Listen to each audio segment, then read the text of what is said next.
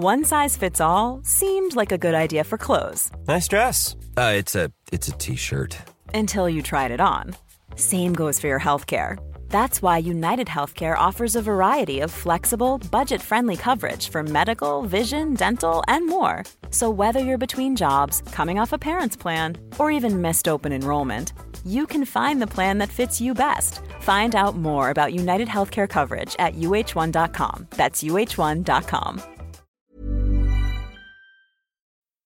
Hey there, Rational Security listeners. A quick note up top from one of your co-hosts here, Scott R. Anderson. We will be doing our usual end-of-the-year episode this year where we take your listener-submitted topics and object lessons and discuss them for our end-of-year episode. It's one of our favorite traditions here, and we would love to have you involved.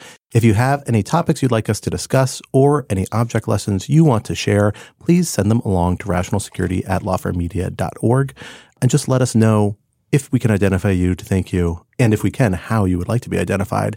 We would really appreciate it. Just try and get it to us no later than the end of the day, December 19th, so that we can include them when we record a little bit early for that last week between Christmas and New Year's. Thanks so much. Well, no one has commented on my seasonal festive shirt yet, so I'm I do like that shirt. hurt. I do believe you wore that shirt in the summer as well. So I don't think that counts. I think that hurts you a little bit. It's my all-season tartan plaid, though. I like it a lot. There's a specific name for that specific plaid, as I recall. Well, I think it's McBrien plaid. Yeah, There is an Anderson plaid. It is my grandfather who had visited Scotland in the 60s or something, had a whole kilt and like it's the kilt and like the kind of sash thing. It's not called a sash, but has a name that kind of goes over one shoulder, the whole kind of like Scottish Highlands outfit made out of it. But it is, as I recall, like a hideous shade of like kind of yellow and green with a little pink mixed in. It is not something you would want to rock in a holiday shirt or any sort of festive attire of any sort. I think you should wear it to the office. I suspect my grandfather's a much shorter man than me, so I think the kilt would be not office appropriate. That would be my guess. What is the family attire of Slovenia? I truly have no idea. I've been to Slovenia. It's beautiful. It's lovely. A beautiful place. Everyone is very fashionably wearing like hot European attire and like tight jeans. So I don't think that's a traditional wear. They were all very hip. Melania has a certain fashion sense, and she's Slovenian. Exactly. Oh, I forgot she's Slovenian. That's right. Mm-hmm. Wow, you're one step away. There's that statue of her. There's a statue of her. And when I was in Slovenia this summer, I met a tattoo artist who claims to have his friend made the statue, or the cast for it actually, and wanted the commission, but was so ashamed that he destroyed the original afterwards. Whoa. This is according to him. And then in 2 years when we have Trump 2 administration, be like, he loves that thing. Yeah, Still exactly. has it up in the corner. Don't worry about it. Creepily keeps it in his living room.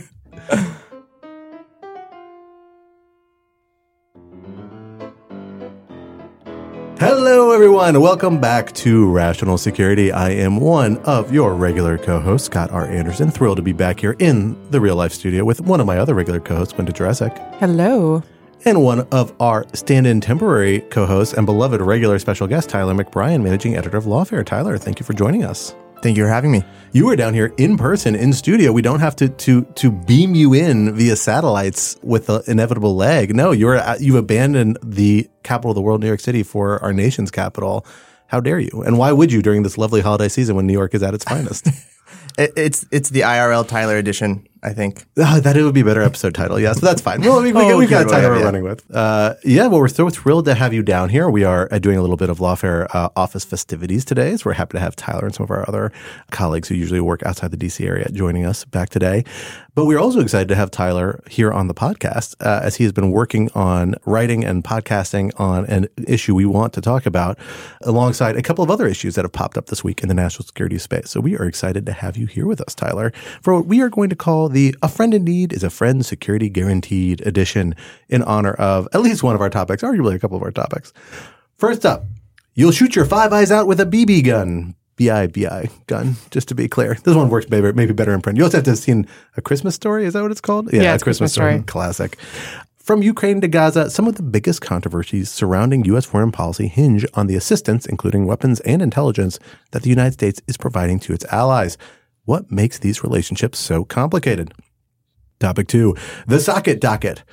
Late last week, Special Counsel Jack Smith executed a power move, bringing former President Trump's appeal of the denial of his claim of absolute presidential immunity directly to the Supreme Court through what is often called the rocket docket, and citing precedents from the Nixon era suggesting the Supreme Court should resolve the issue within weeks. What does this move tell us, and how likely is Smith to win his case? And topic 3, Netanyahu.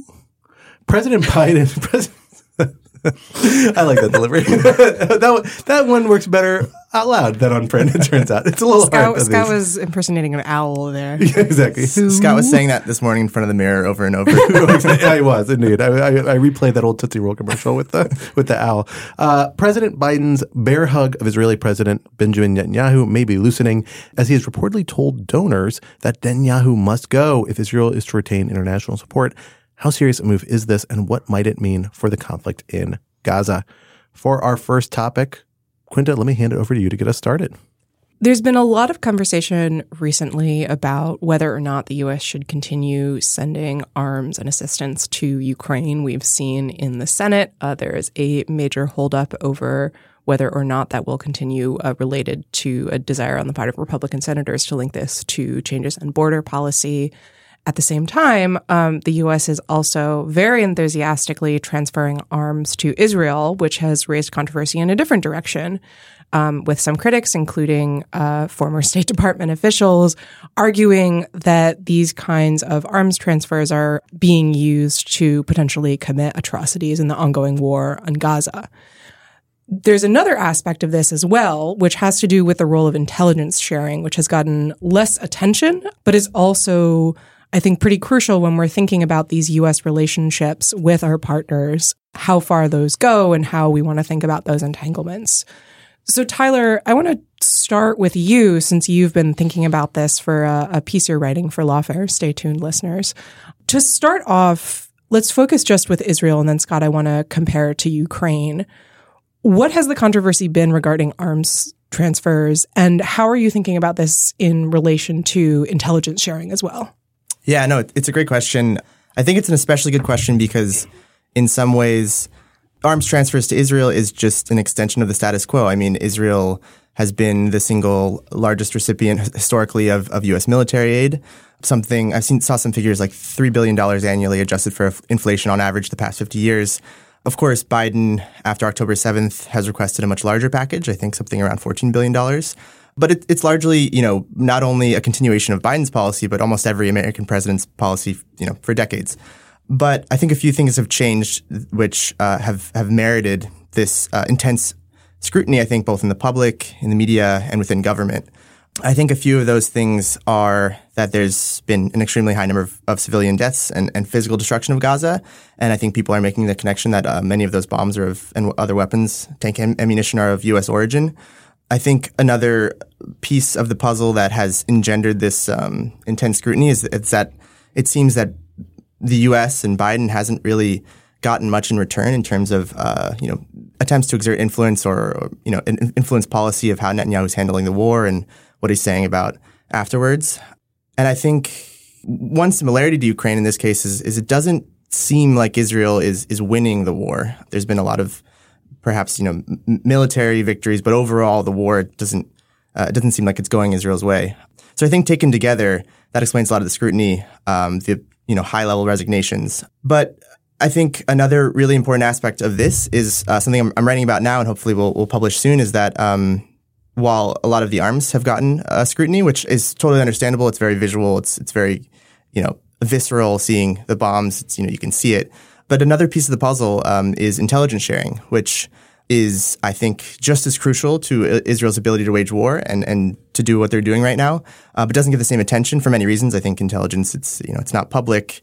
You can't see it. A lot of its value derives from its secrecy, but it's really helping direct where the bombs are going, not just the bombs themselves. So that's what I would say. I think we need to look both at the arms themselves and the intelligence that are directing the bombs. But the scrutiny, I think, makes sense given how the war is panning out over the past couple months. But Scott, I'd love to hear your compare and contrast with the arms transfers to Israel versus Ukraine, and then what you know of intelligence sharing as well. Sure. I mean, the two cases right next to each other really, I think, illustrate the tensions and different perspectives you have on these sorts of relationships. In Ukraine, we are in a situation where there is a lot of pressure that the administration and, frankly, a lot of people on the political left, not the kind of further left, a little more isolationist camp, a lot of Democrats essentially backing the Biden administration. Right. When you're talking about both Ukraine and Israel, you need to slice the gradations on the left pretty finely. Exactly. It's not quite the binary that is in other contexts, of if it ever is. But in this case, where a lot of people who I think are traditionally might be more concerned about whether it's international law restrictions, human rights issues, civilian casualties, not that plenty of folks on the right aren't concerned about it either, but they tend to be less vocal about it or less issue, particularly in the context of these foreign conflicts. Here, this is a case where there are a lot of them are actively pushing to give more weapons to Ukraine. And we're not just talking about more weapons. We're talking about more weapons that are including some weapons that are, in the past at least, have been points of concern about how they're used. So cluster munitions is one of the basic examples we've seen in the last few months, where the Biden administration ultimately approved the use of cluster munitions. And the logic was, even though they are widely reviled by a lot of states in the international system, the United States and certain other states keeps them in their inventory because they do have strategic uses, basically in creating big minefields that are hard for groups to cross, that Ukraine could have very good big use for it. And then most importantly, that Ukraine is operating on its own territory. It should make decisions about, where the trade-off is in civilian casualties and the risk of civilian casualties for years moving forward that cluster munitions presents. So basically it's saying there's a lot of deference to the Ukrainian government about how they should be using these arms in this particular context. Here in Israel, we have a situation where the status quo has been a lot of deference, and that is getting the United States in some trouble, potentially, at least politically, if not legally, because a lot of people are raising concerns that, at least some of which are certainly colorable, of Israel pushing the limits of international law and doing what it's doing with some of these weapons. And it comes down to essentially, well, how much you trust Israel as a reliable counterpart, how much you trust the assurances you've gotten about how they're used, about how these weapons will be used, to be comfortable giving these weapons and entrusting them to the discretion of this other actor. You've got a principal-agent problem, a classic kind of principal-agent problem. And the tools the United States uses to handle this usually are you get some set of assurances. And I should note this applies kind of in the intel context too, as I understand it. And this is not a secret. This is kind of widely known. This is how these things are generally operate. You receive a set of assurances that are the conditions on which you are giving certain types of information. And then you have to do this evaluation saying, okay, we're getting these assurances. Now we have to monitor and evaluate, are we actually seeing these assurances met? And that's supposed to feed back into this process. The problem is that, there's no clear bright line rule about how to feed those back into the process always. You can set up bureaucratic limitations, you can set up processes, you can set up kind of internal regulations about steps that are supposed to trigger reconsideration and things like that have been tried at various points, but they're always subject in the end to a high degree of presidential and executive branch control. And these are usually cases where you are seeing active fighting is when these concerns really arise, where there's a strong political and strategic interest that is often driving in a background pressure against whatever these other processes are. And I think we see that very much in play in both contexts, in that there's a political drive to do certain of these things. And you see that kind of interacting in a weird way with these processes that in a neutral atmosphere are supposed to be ensuring that you're getting credible assurances are being abided by. There's space for criticizing that, certainly. I also think to some extent it's a little bit of inevitability of the process and importantly kind of built into the process to some extent. With Congress, Congress gives actually the executive branch a lot of discretion and then over particularly the sale of arms and intelligence sharing effectively. And then there's kind of handshake arrangements that are informal and not super legally enforceable or even embedded in statute that give Congress a lot of review authority. But that does get kind of skirted and skimped and adjusted at times. And often in cases where the administration is not worried about Congress actually objecting. And so because they're kind of informal, there's a little bit more willingness to kind of move things along. And I think we're seeing signs of that happening here, but it opens up the whole system to skepticism and criticism for people who say, look, these rules are supposed to be primary values. We're not supposed to compromise them or see them traded out for broader strategic concerns and considerations. Let's dig into the distinction between thinking about intelligence sharing and thinking about arms. Because, Tyler, as you point out, the latter has gotten more attention. The former has received less, even though, as we're describing, they're very much two sides of the same coin. What are the different policy considerations that go into these things? Yeah, it's a good question. I think first, one thing I'm trying to do in my piece is just sort of lay out what the public does know about the intelligence sharing happening between the United States and Israel, because I think this has been pretty diffuse and one of the hardest things to sort of glean. As I've said, in the case of weapons and arms, it's very visual. I mean, Gaza is a very small place. We can see with the news reports and the videos that are coming out, like what's happening with the weapons that are being used. Intelligence, it's a bit harder. So I think one of the first news stories that caught my eye was a very short, I think 500-word or so news story in the New York Times, where they were reporting that U.S. drones were flying over Gaza, ostensibly for recon for hostage rescue, and two Pentagon officials went on record saying as such. They said the goal was to assist locating hostages, monitoring for signs of life, and passing potential leads to the IDF. It's impossible to say whether that the intelligence gathered was limited to that purpose. But I think a very interesting kernel of that story was that the defense officials went on record saying that this was the first time U.S. drones have ever flown over Gaza, which seemed like a suggestion that the U.S. And Israeli intelligence sharing has, reached another level after potentially falling out of step the past few years. Yeah, but before we go more into that, I found that really striking in part because of what it suggests about U.S. faith in Israeli intelligence capabilities in Gaza and perhaps Israel's own faith in its intelligence capabilities in Gaza, which clearly did not work for one reason or another in the run-up to 10/7. Right. I've seen reporting that has suggested that since 9/11, really, the U.S. intelligence services have outsourced intelligence gathering on Hamas and other Palestinian militant groups entirely to Shin Bet and the Israeli intelligence services, on the assumption of their strength. And I think that was probably true for a long time. But of course, October 7th has shifted that paradigm. And so now I think you see CIA Director Burns in the region. You see the drones flying over Gaza, U.S. drones rather. You see the U.S. declassifying intelligence to sort of support some of Israel's claims. You saw that with the claim of the command and control node under Al-Shifa Hospital, where the Pentagon essentially said that their intelligence confirmed that. So I think you see the U.S. and Israeli intelligence services coming back together after a couple of years of perhaps falling out of step during the early years of the Biden administration. So I'm not sure that's actually how I would read these reports exactly. There's a really different capability set. I mean, first off, Israel has pretty substantial overflight surveillance capability. I could say anecdotally, I remember driving at one point through Israel on a trip there a couple of years ago and actually driving by a Predator drone as it landed next to us. Very strange, very openly, not shy about it, which is very strange that they were operating. And so it's a very high-tech military, very vested with a lot of U.S. and its own locally developed technology. You get a lot of those tools. I suspect there's other things going on about the United States is being developed and deployed here. One possibility is that the United States has developed certain types of software and combinations of cameras. This has been reported on pretty heavily from doing years of urban operations, but usually in Iraq and to some extent Afghanistan, where they were tracking things like militia cells that were engaged in kidnapping operations and would essentially hover a aerial surveillance flight over an area and then use certain types of camera optics equipment and software, which is probably far advanced in the last 10 years than it was when the story was reported a while ago, to track people and actually see where people are moving on the ground. So my suspicion is it's some combination of maybe some very specialized capability like that maybe the Israelis didn't need or that they just hadn't fully invested in or don't have a level of confidence in, combined with the Israelis are obviously taking the hostage situation very seriously. They may not be less concerned about American hostages versus other hostages.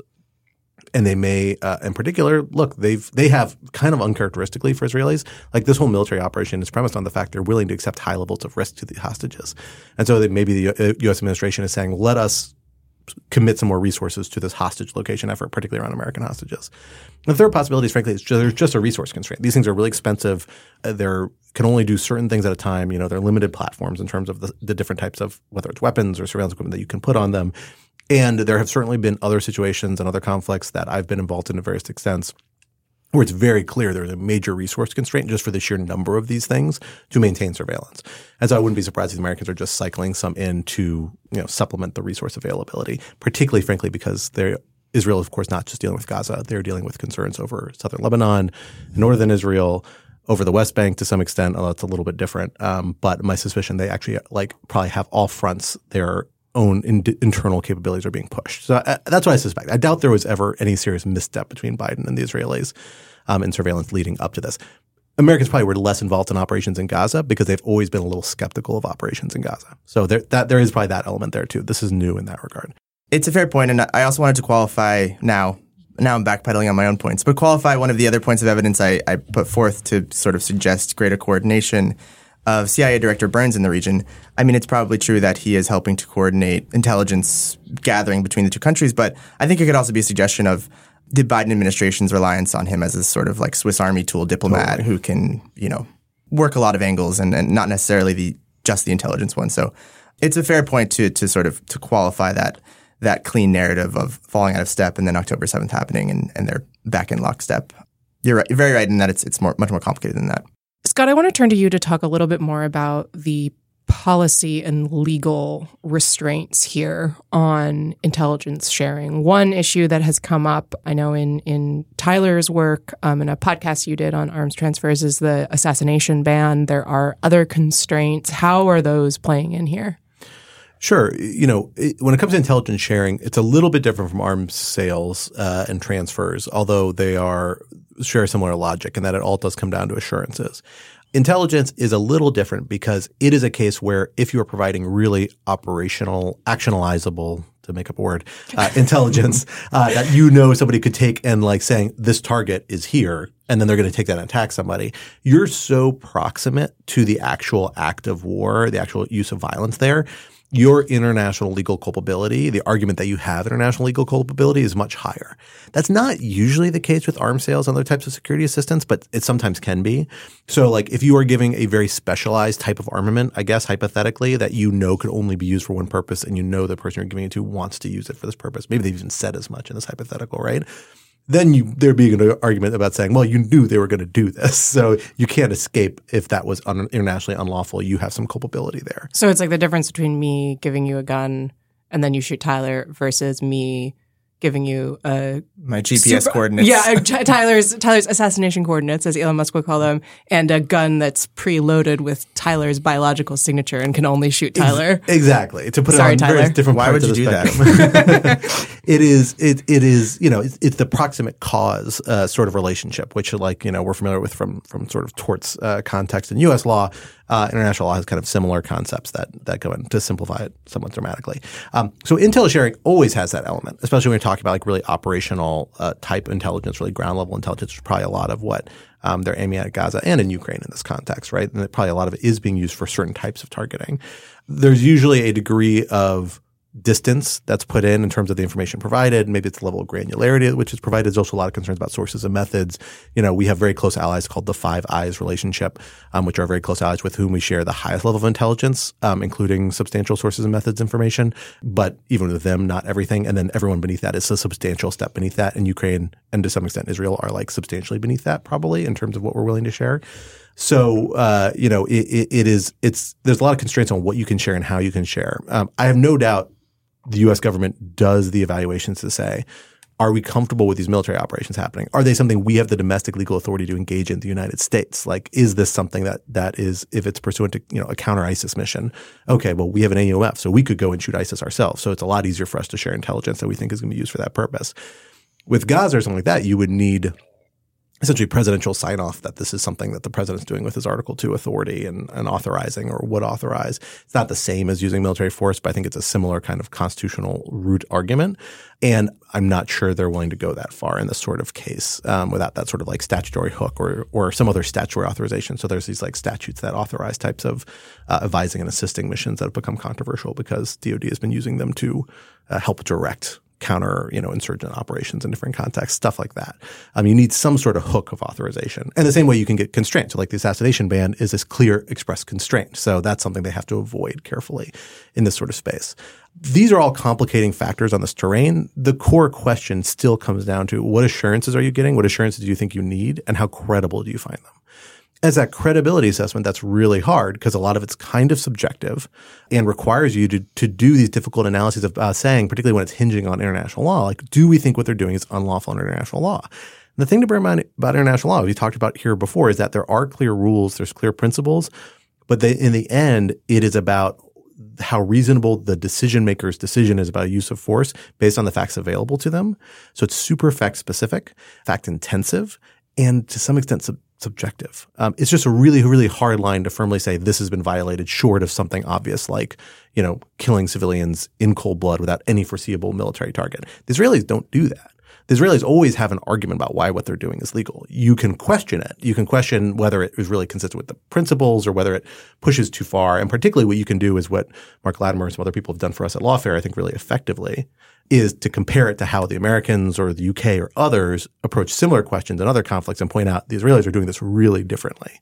But it's hard to say firmly, no, this is unlawful. And so it's hard to say, no, this assurance is like completely blown at this point. And so it ends up being a much more subjective assessment. To turn back quickly to arms transfers, I think another reason for scrutiny that I didn't quite put on the table at the beginning of this discussion are the legal and policy restrictions domestically that are on the books that don't seem to be being followed in terms of arms transfers. So, Leahy law considerations, human rights considerations. You see the Biden administration rushing to send as many arms as possible to Israel. At least that's how it appears from the outside. You have Secretary of Defense Austin telling Congress that they're trying to send weapons at the speed of war. And on the one hand, it makes sense from a military point of view. You want, if you were the United States and you want your ally to have as much ammunition for maximum, maneuvering, I guess you could say. But it seems to be at the cost of not only, high civilian death, but also of sort of ignoring our own restrictions on weapon sales.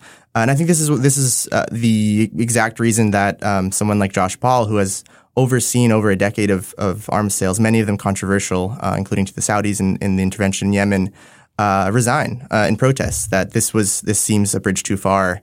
This is a new situation, a new very troubling situation. And so I think that's been much harder to sell to the public in the Israel situation rather than the Ukraine situation. And I'm just curious, Whether this war will spell the end of this, sort of idea of a blank check to Israel or, the Israel exemption or Israel exception to some of these restrictions on arms sales. It does seem like there is some shift. I'm not sure of the scale, at least within the State Department and in public sentiment. I'm not sure if it will result in meaningful change in the short term, but I do wonder if this does mark an inflection point in the U.S.-Israel arms transfer relationship. Fair point. Well, let us go from discussions of possible war crimes to the discussions of a former war crimes prosecutor. That is, of course, our own special counsel, our most special of counsels, Jack Smith, the man who is investigating former President Trump for his involvement in January 6th and those around him, among other items like mishandling classified information, things along those lines. We saw Mr. Smith make a big play last week, a pretty exciting play along the lines that we've seen the government, among others, pursue more frequently in these last few years in a somewhat controversial move, but that he is leaning into in this one. And that is, of course, he's going straight to the Supreme Court. We saw last week Judge Tanya Chutkan reject his arguments that as a former president, he had absolute immunity from criminal prosecution for the various actions he was involved in around January 6th and 2020 election. And she rejected that quite handily.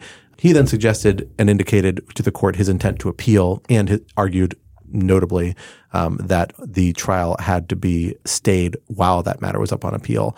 But instead of waiting for it to work its way through the D.C. Circuit and then possibly the en banc D.C. Circuit and then to the Supreme Court potentially if they granted cert, Jack Smith went straight to the Supreme Court and said, hey, Supreme Court, you need to review this. And not only that, if you look back at how your predecessor approached similar issues in the context of former President Nixon, you will note that they had this resolved within a matter of weeks because they thought it was important enough in what I think is a fairly compelling historical anecdote.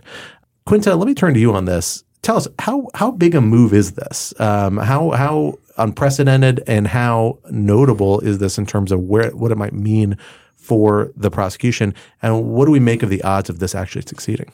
And to further paint the picture, I think it's safe to say that this move has thrilled the legal community. To quote a few snippets from Margaret Sullivan's Guardian column, she's called it, quote, a gutsy, momentous decision, a, quote, bold legal maneuver from, quote, tough guy who has prosecuted war crimes in The Hague. And Harry Litman on Twitter said it was, quote, a huge and possibly brilliant move, a game changer one way or the other. So with that, I'll I'll tee it up to you, Quinta. So I want to acknowledge before I start that there's a little bit of what I would call, and I think what I have called previously on the podcast, a Gortman-Bleemer problem with this. I'm referring, of course, to the fabled Clickhole article about, I think the title was something along the lines of Mueller flips Gortman on Bleemer and it's not even lunchtime. So the Gortman-Bleemer problem, I think I'm cribbing this from either Chris Hayes or Adam Serwer, so shouts to both of them, is when something potentially important happens in a Trump-related situation, but you have to be so far down the rabbit hole to understand it that it might as well be in linear B to the average person on the street. So acknowledging that this may be a Gortman-Bleemer situation, I do think it matters. Here is why it matters. As we've talked about before with Ben Wittes, the question of presidential immunity from prosecution for the January 6th case was always going to be a potential spoiler because of our old friend, criminal procedure. Trump was able to raise this immunity argument pre-trial, which means that it allows him a way to string things out and potentially run out the clock because, of course, if he wins the 2024 election, he can then take office and get rid of the prosecution altogether. So he's always been trying to beat the clock. Putting this motion to dismiss on grounds of presidential immunity on the table in the district court level was the start of that process. If you are Trump, what you want to do is, so at this point we've had a district court ruling saying, nice try. If you're Trump, what you want to do is string this out for as long as possible. So have a really nice, long, leisurely briefing, oral argument in the D.C. Circuit. Let's say you lose that. Maybe you take it en banc. That probably doesn't go anywhere. Then you take it to the Supreme Court. Then let's have a couple months to think about it, you know? And now, before you know it, it's like August and we still don't have a ruling. And the trial hasn't moved forward. So from Jack Smith's point of view, what he wants to do is basically deal with this as quickly as possible. I will say I certainly did not see this coming. My guess was that what was going to happen was that, so we had this district court ruling. It was going to go to the D.C. Circuit. D.C. Circuit would probably uphold the district court ruling for reasons we can talk about. Trump would appeal it to the Supreme Court. My guess would be that the Supreme Court would want none of it. And then we would all be able to move forward. Smith is basically short-circuiting that process by saying, let's just get this out of the way, tear off the Band-Aid, put it on rocket fuel. And I think that is important in a couple respects. One is that it sort of goes around Trump's efforts to string this out, if, of course, the court actually does grant the petition for cert before judgment, which we don't know. They've granted the motion to expedite the briefing on the petition for cert before judgment. So we'll get a decision on whether they want to decide sooner rather than later. So if he's successful, we'll be able to kind of put it on rocket fuel in that sense. I think it's also, frankly, a show of confidence on Smith's part that he thinks that he can win over a majority of the court on this issue. That is, I mean, I don't know what you think, Scott. I feel like I can count a maximum of 2 votes for Trump's position here, and that may be pushing it. So I think that that's probably a fair assessment on Smith's part, but it is definitely a gutsy gung-ho move. I don't know if I would say it's like the greatest thing since sliced bread, but it is definitely a show of strength and a show of confidence, and it potentially removes one of the big obstacles that was in place to actually getting Trump's trial started on March 4th, as Judge Chutkan in the district court seems determined to do. Cool fact, a crocodile can't stick out its tongue. Also, you can get health insurance for a month or just under a year in some states. United Healthcare short-term insurance plans, underwritten by Golden Rule Insurance Company, offer flexible, budget-friendly coverage for you. Learn more at UH1.com. It's that time of the year. Your vacation is coming up. You can already hear the beach waves, feel the warm breeze, relax, and think about work. You really, really want it all to work out while you're away. Monday.com gives you and the team that peace of mind. When all work is on one platform and everyone's in sync, things just flow.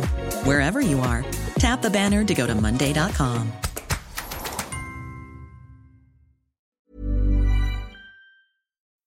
I completely agree with you. I think this is notable, interesting, not entirely expected, but also not like wildly revolutionary. I mean, what he's doing is what was come to be known in large part because of our friend and occasional colleague Steve Vladeck has written all of this at length, including in a book that came out earlier this year, if I recall correctly.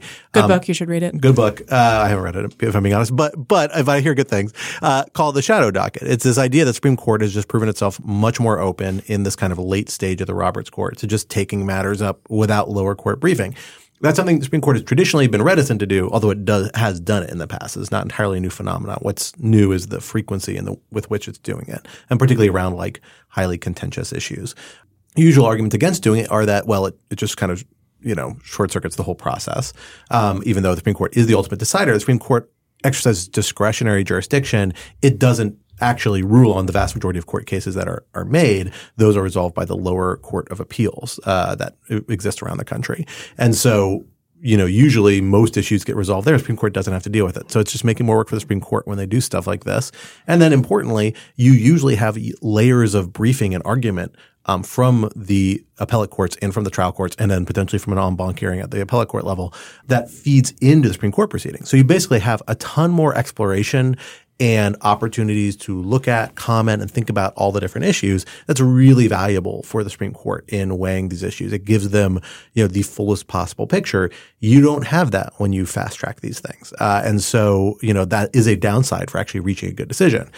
That said, there are obviously cases where it's kind of appropriate, and the Supreme Court's always recognized that. They've been willing to do this around other cases. And this seems like a good argument to say it's there. I just was surprised. I knew former President Trump wouldn't want to do it for the reasons Quinta noted, that they're trying to drag this out. So they had no interest in doing it. And I kind of thought Jack Smith might have been happier with his odds at the D.C. Circuit than at Supreme Court, because he drew a pretty favorable panel, although I doubt he knew that before he decided to pull the trigger on this, because he had Michelle Childs, Florence Pan, and Karen Henderson as the 3-judge panel. Henderson, I suspect might have taken issue with Judge Chutkan's opinion. Childs and Pan are friendly Biden appointees who probably view it similarly. But, the tricky part here is, I will say, Chutkan may have made things a little more inclined to go this way because she had a very categorical ruling. She basically rejected the idea of any sort of really criminal liability for former presidents. And I think he might be right that the Supreme Court's not going to be excited about going that far.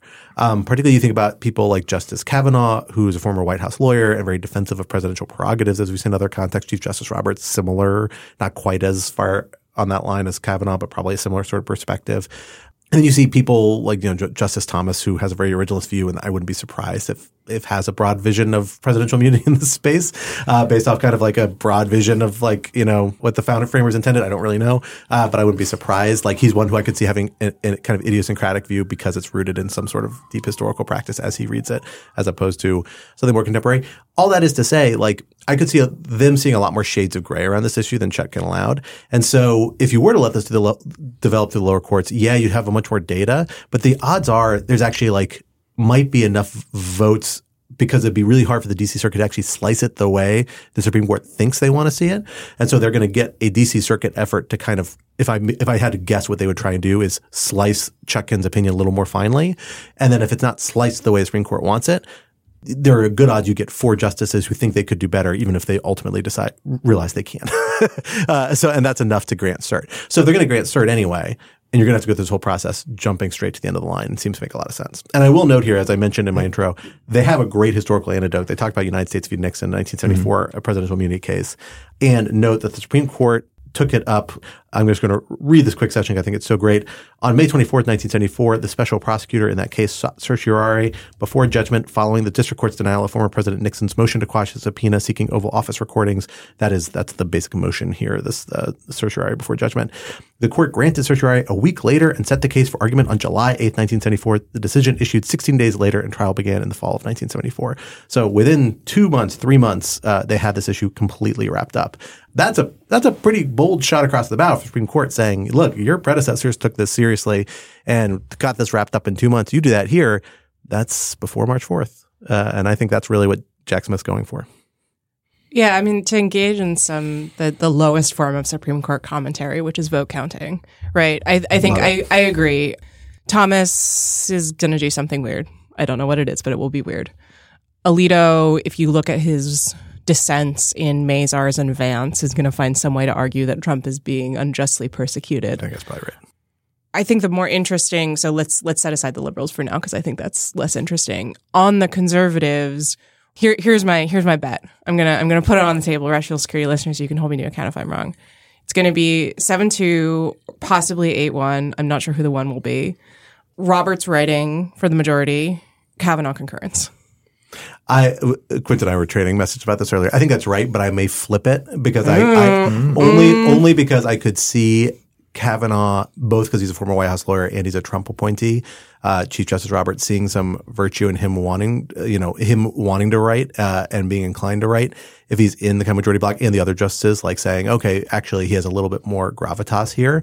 And if he's like kind of the lowest common denominator, which I suspect he might be, because I think he's the guy most likely to see this as a muddy picture and resist broad readings.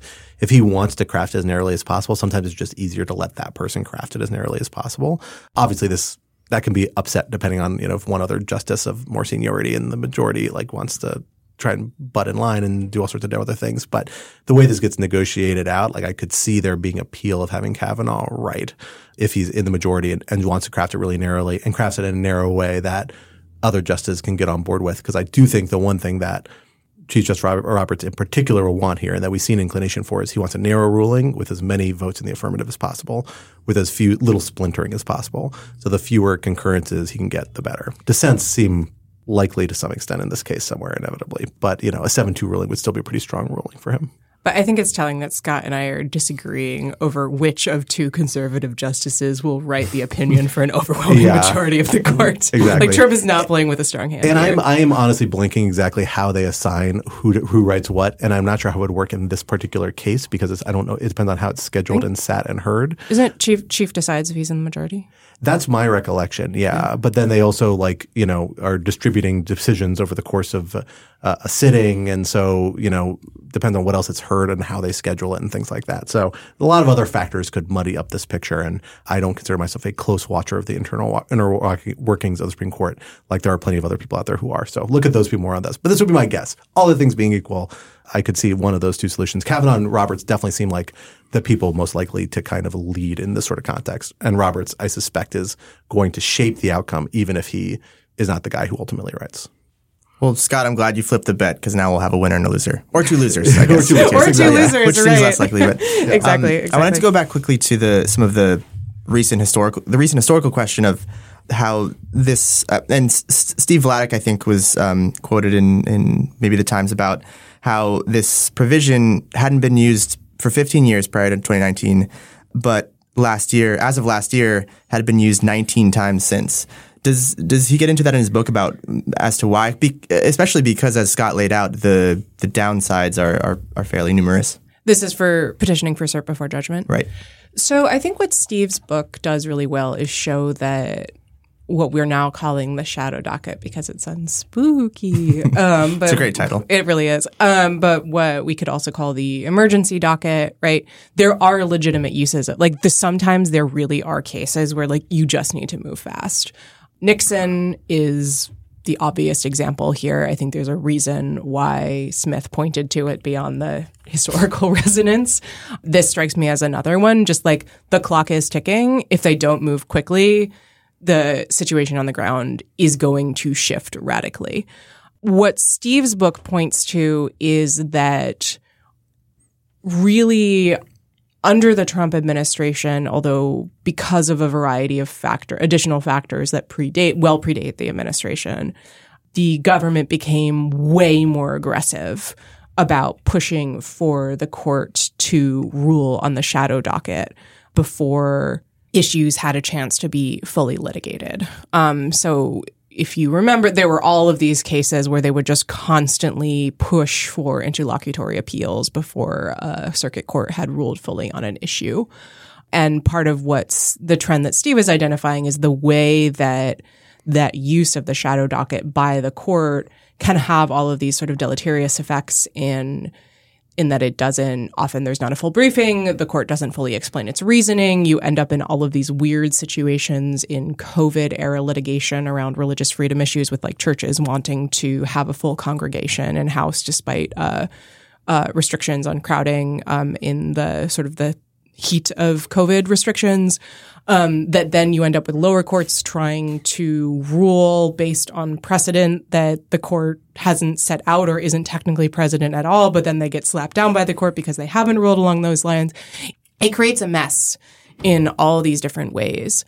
I don't think that's what this is, right? Like these sort of expedited processes, there's a range of them. They exist for a reason.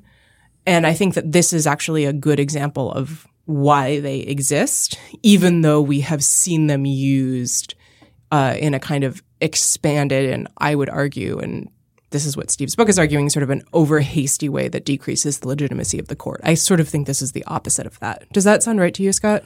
Yeah, I totally agree. I mean, again, this is something the Supreme Court has done through its history. Like, rarely, though. It just always took it as an exception.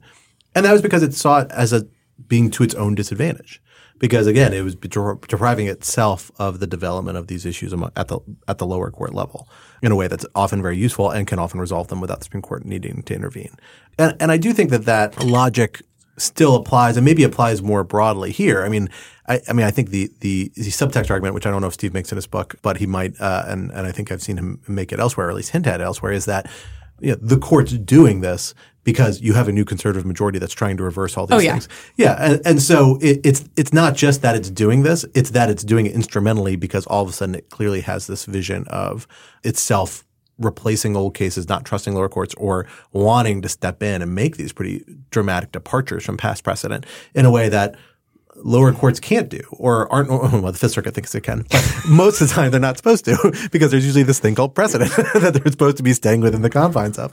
And so, it is – the instrumental use of it is problematic in other contexts. Doesn't mean it doesn't have a role here.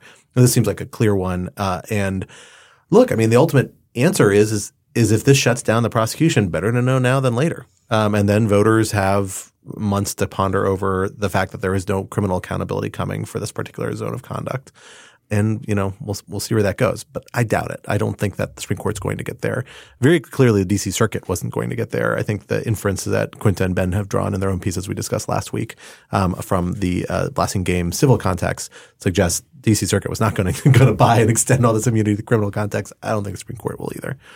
But we'll have to wait and see. From one political leader seeking to avoid prosecution to extend or re-extend his time in office to another one, this time in Israel, back to Israel rather. There have been news reports coming out this week of a potential hardening of relationship between President Biden and Prime Minister Netanyahu after an initial sort of unconditional embrace of Israel. Scott, you referred to it as a bear hug. Biden seems to potentially be giving the cold shoulder to Netanyahu. So this all comes from comments that Biden made at a Washington fundraiser this week, during which he's usually known for a bit more loose talk, where he made statements to the effect of, quote, Israel's security can rest on the United States, but right now it has more than the United States. It has the European Union. It has Europe. It has most of the world supporting it. But they're starting to lose that support by the indiscriminate bombing that takes place. This use of indiscriminate caught many people's eyes.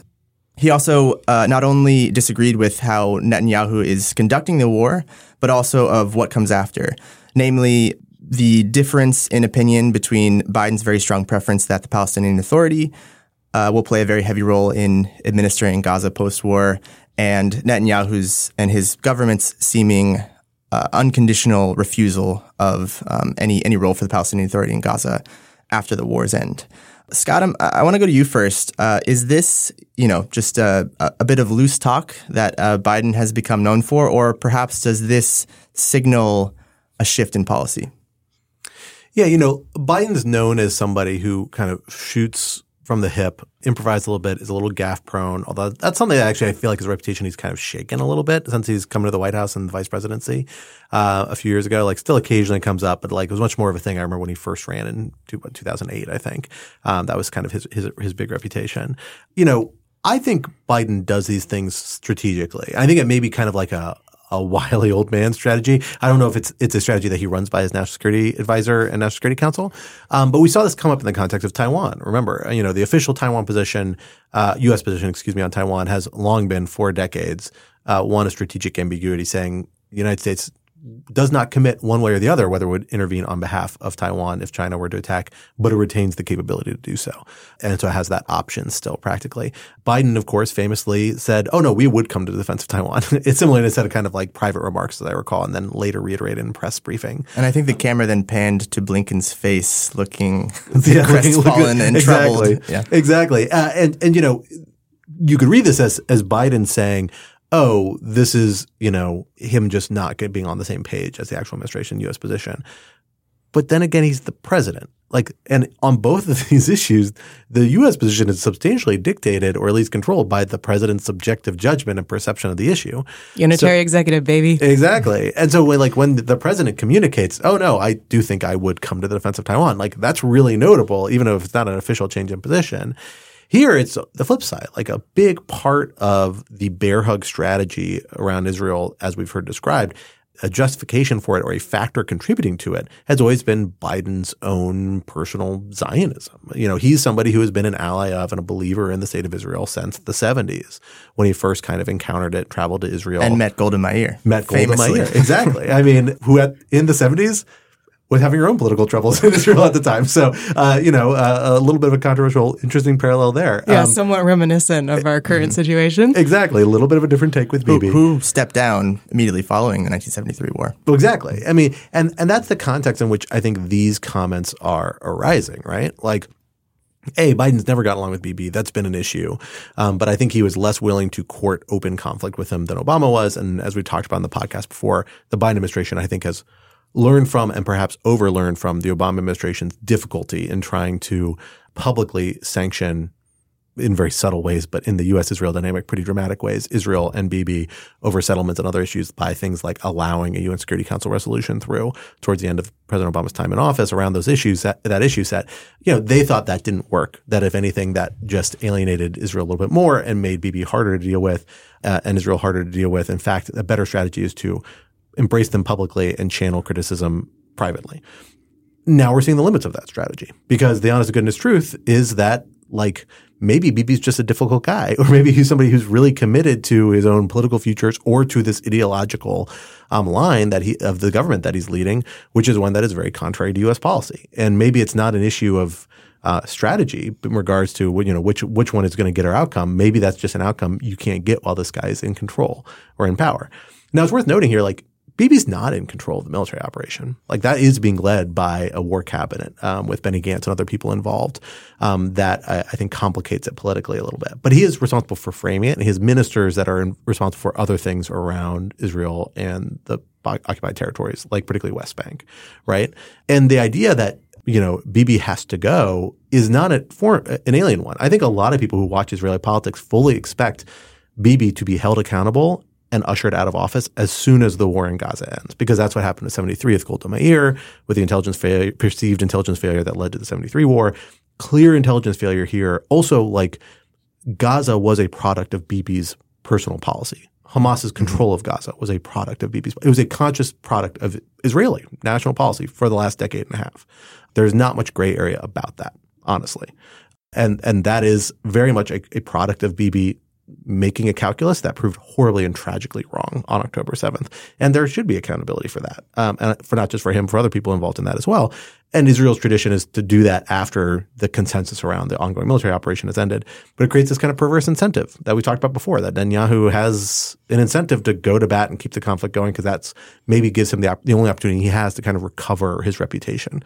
So, long story short, I think this might be Biden signaling to the Israelis or to others, hey, look, like he's a problem, and maybe this accountability can't wait to the end of this operation. Remember that war cabinet, while Benny Gantz is there, like it doesn't have other people from the opposition. Like Yair Lapid's not really involved, his faction. Like it is still a pretty conservative and particularly like military establishment sort of panel that has its independent power base, but isn't broadly rooted in sort of the broader opposition that has beat Netanyahu in recent elections, only to then be defeated by him again. Maybe it's trying to send to those figures saying like, hey, maybe this consensus approach only works so far. Like you need to do something about this government.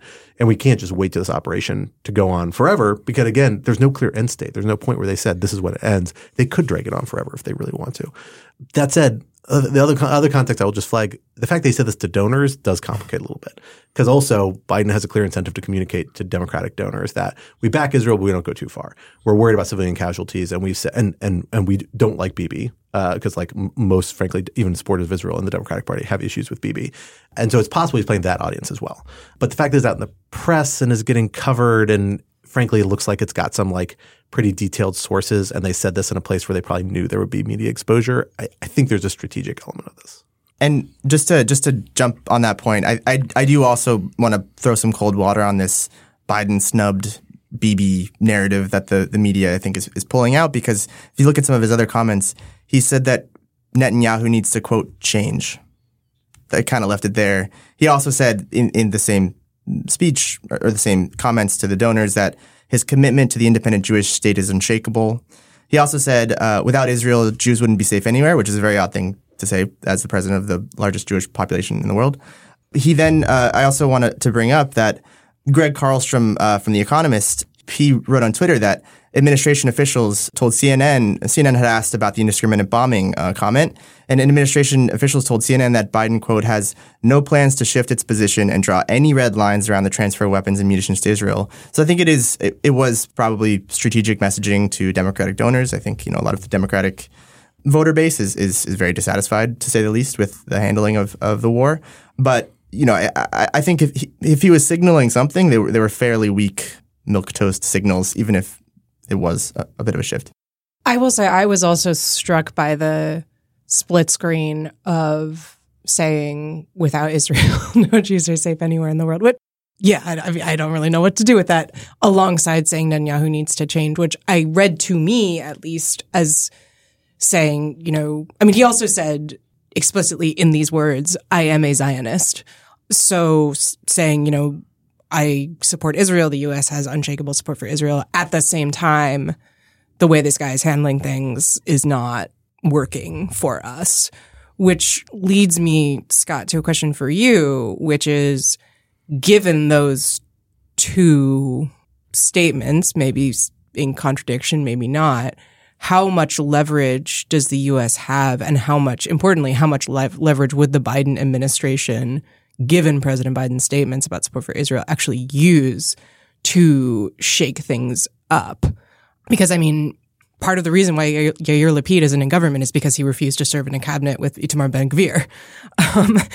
When Ben-Gvir came into government, we had a lot of conversations about how the Biden administration was going to handle that. They made some statements about, disapproval and so on, but didn't push back super aggressively. So what would you expect to actually see here? Well, I think we have to wait and see, because I don't think we really know, because it's pretty unprecedented. Look, the Biden administration had a strategy going into it. That strategy has failed. I think we need to be honest about that. Say what you mean by that. Well, they had a bear hug strategy. They thought that they went in, they showed strong support for Israel, frankly, probably rallied European support around Israel. Israel would appreciate it, and they would give them enough of a window so they could temper some of the most problematic actions Israel was going to undertake. We talked about on this podcast, anybody who follows us knew Israel was going to do things that was going to be a problem for it and for the United States in response to October 7th, in some ways understandably, in some ways not. And they thought they could cabin and constrain that instinct. We saw them immediately send over high-level visitors. We saw them immediately send in high-level and specialized military engagement, intelligence engagement. All of this is the sort of thing you're saying, hey, let us in the room. Let's talk about this. Let's figure out the best way to handle this together. And most of those people left pretty quickly and were quoted in the media as saying, ooh, whatever they're going to do is going to be their thing, and they're not very happy with it.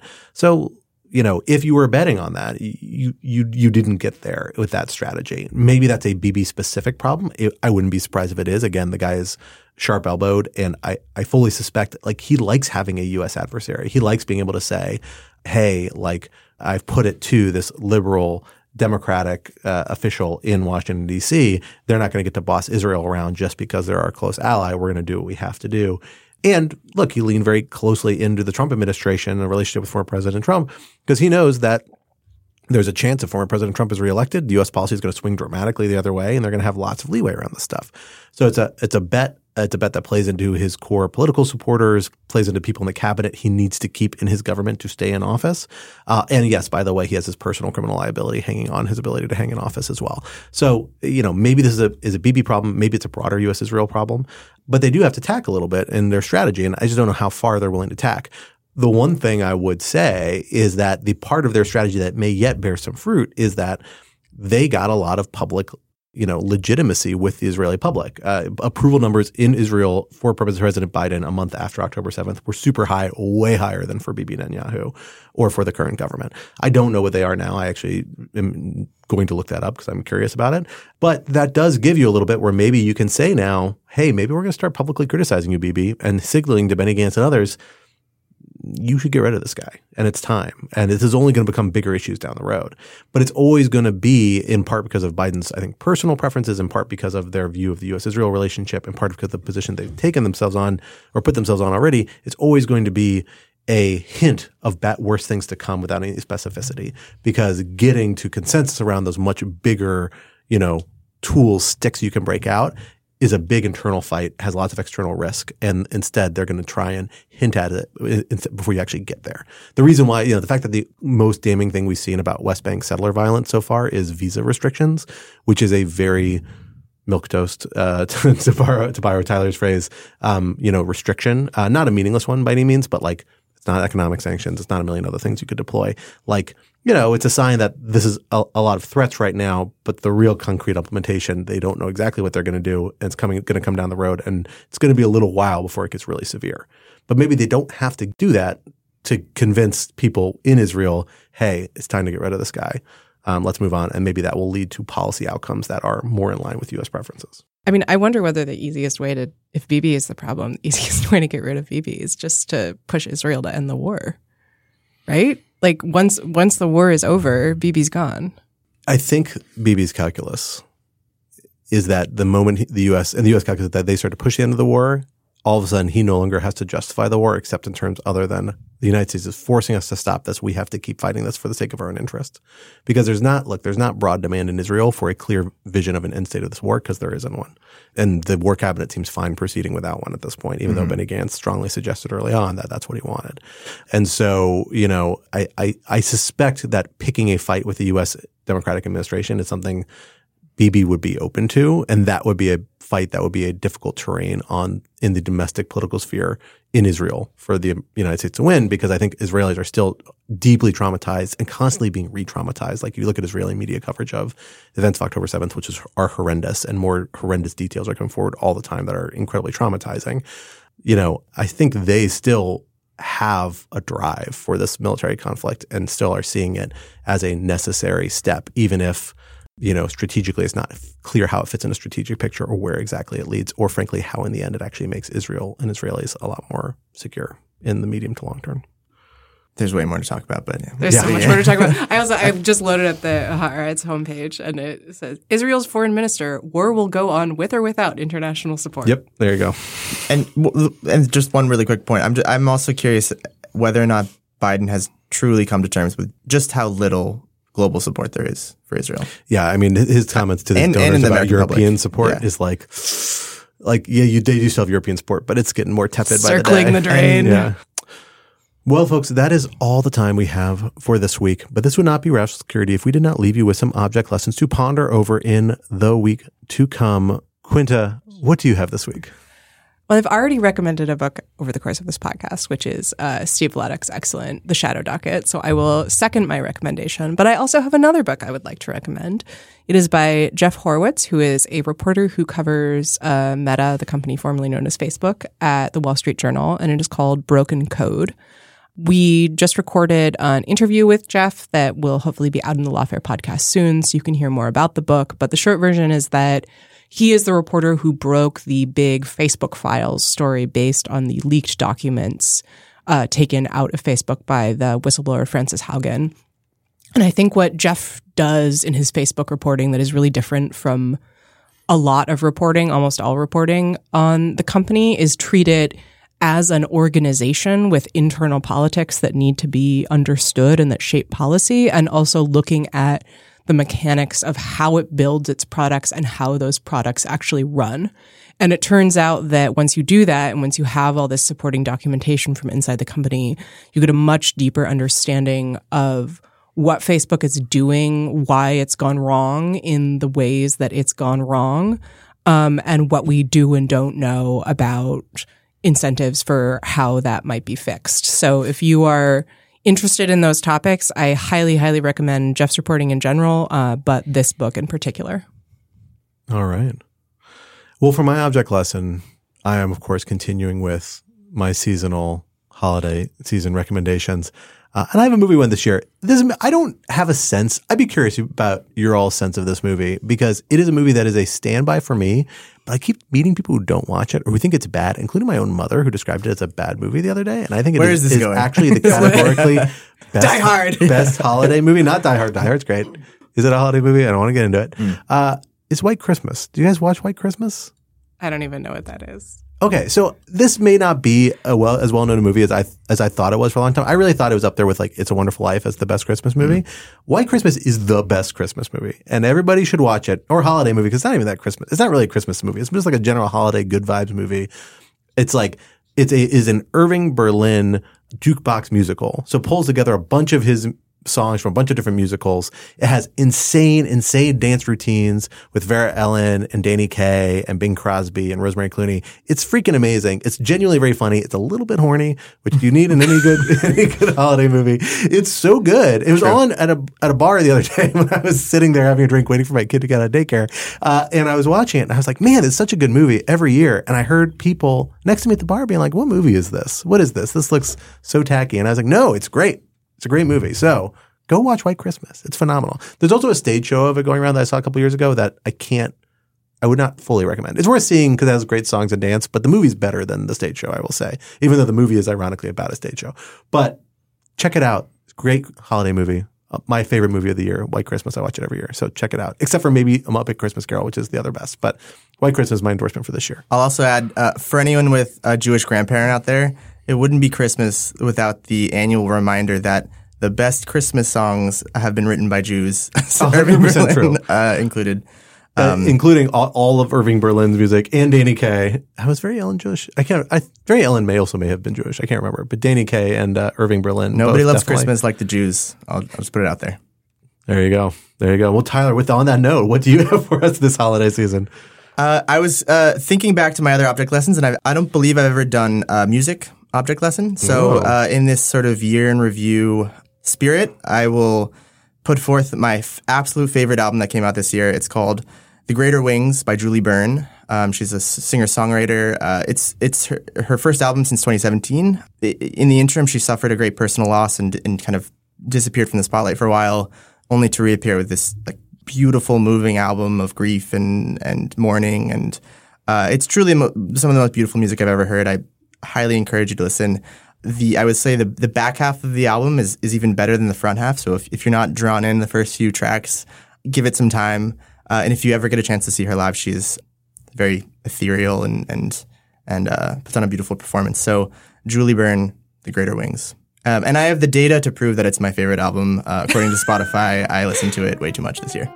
Well, a wonderful recommendation. I will check this out. I'm actually very excited about this because I have not listened to this album, but I listened to some of her earlier stuff a couple of years ago, as I recall, and quite liked it. So excellent. Well, folks, that brings us to the end of this week's episode. But of course, Rational Security is a production of Lawfare, so be sure to visit us at lawfaremedia.org for our show page, for links to past episodes, for our written work and the written work of other Lawfare contributors, and for information on Lawfare's other phenomenal podcast series. While you're at it, be sure to follow us on Twitter or X at RATL Security, and be sure to leave a rating or review wherever you might be listening. Also, sign up to become a material supporter of Lawfare on Patreon for an ad-free version of this podcast and other special benefits. Visit lawfaremedia.org/support for more details. Our audio engineer and the producer this week was Noam Osband of Goat Rodeo, and our music, as always, was performed by Sophia Yan. And we were once again edited by the wonderful Jen Patcha. On behalf of my co-host Quinta and our special guest Tyler McBrien, I am Scott R. Anderson, and we will talk to you next week. Till then, goodbye.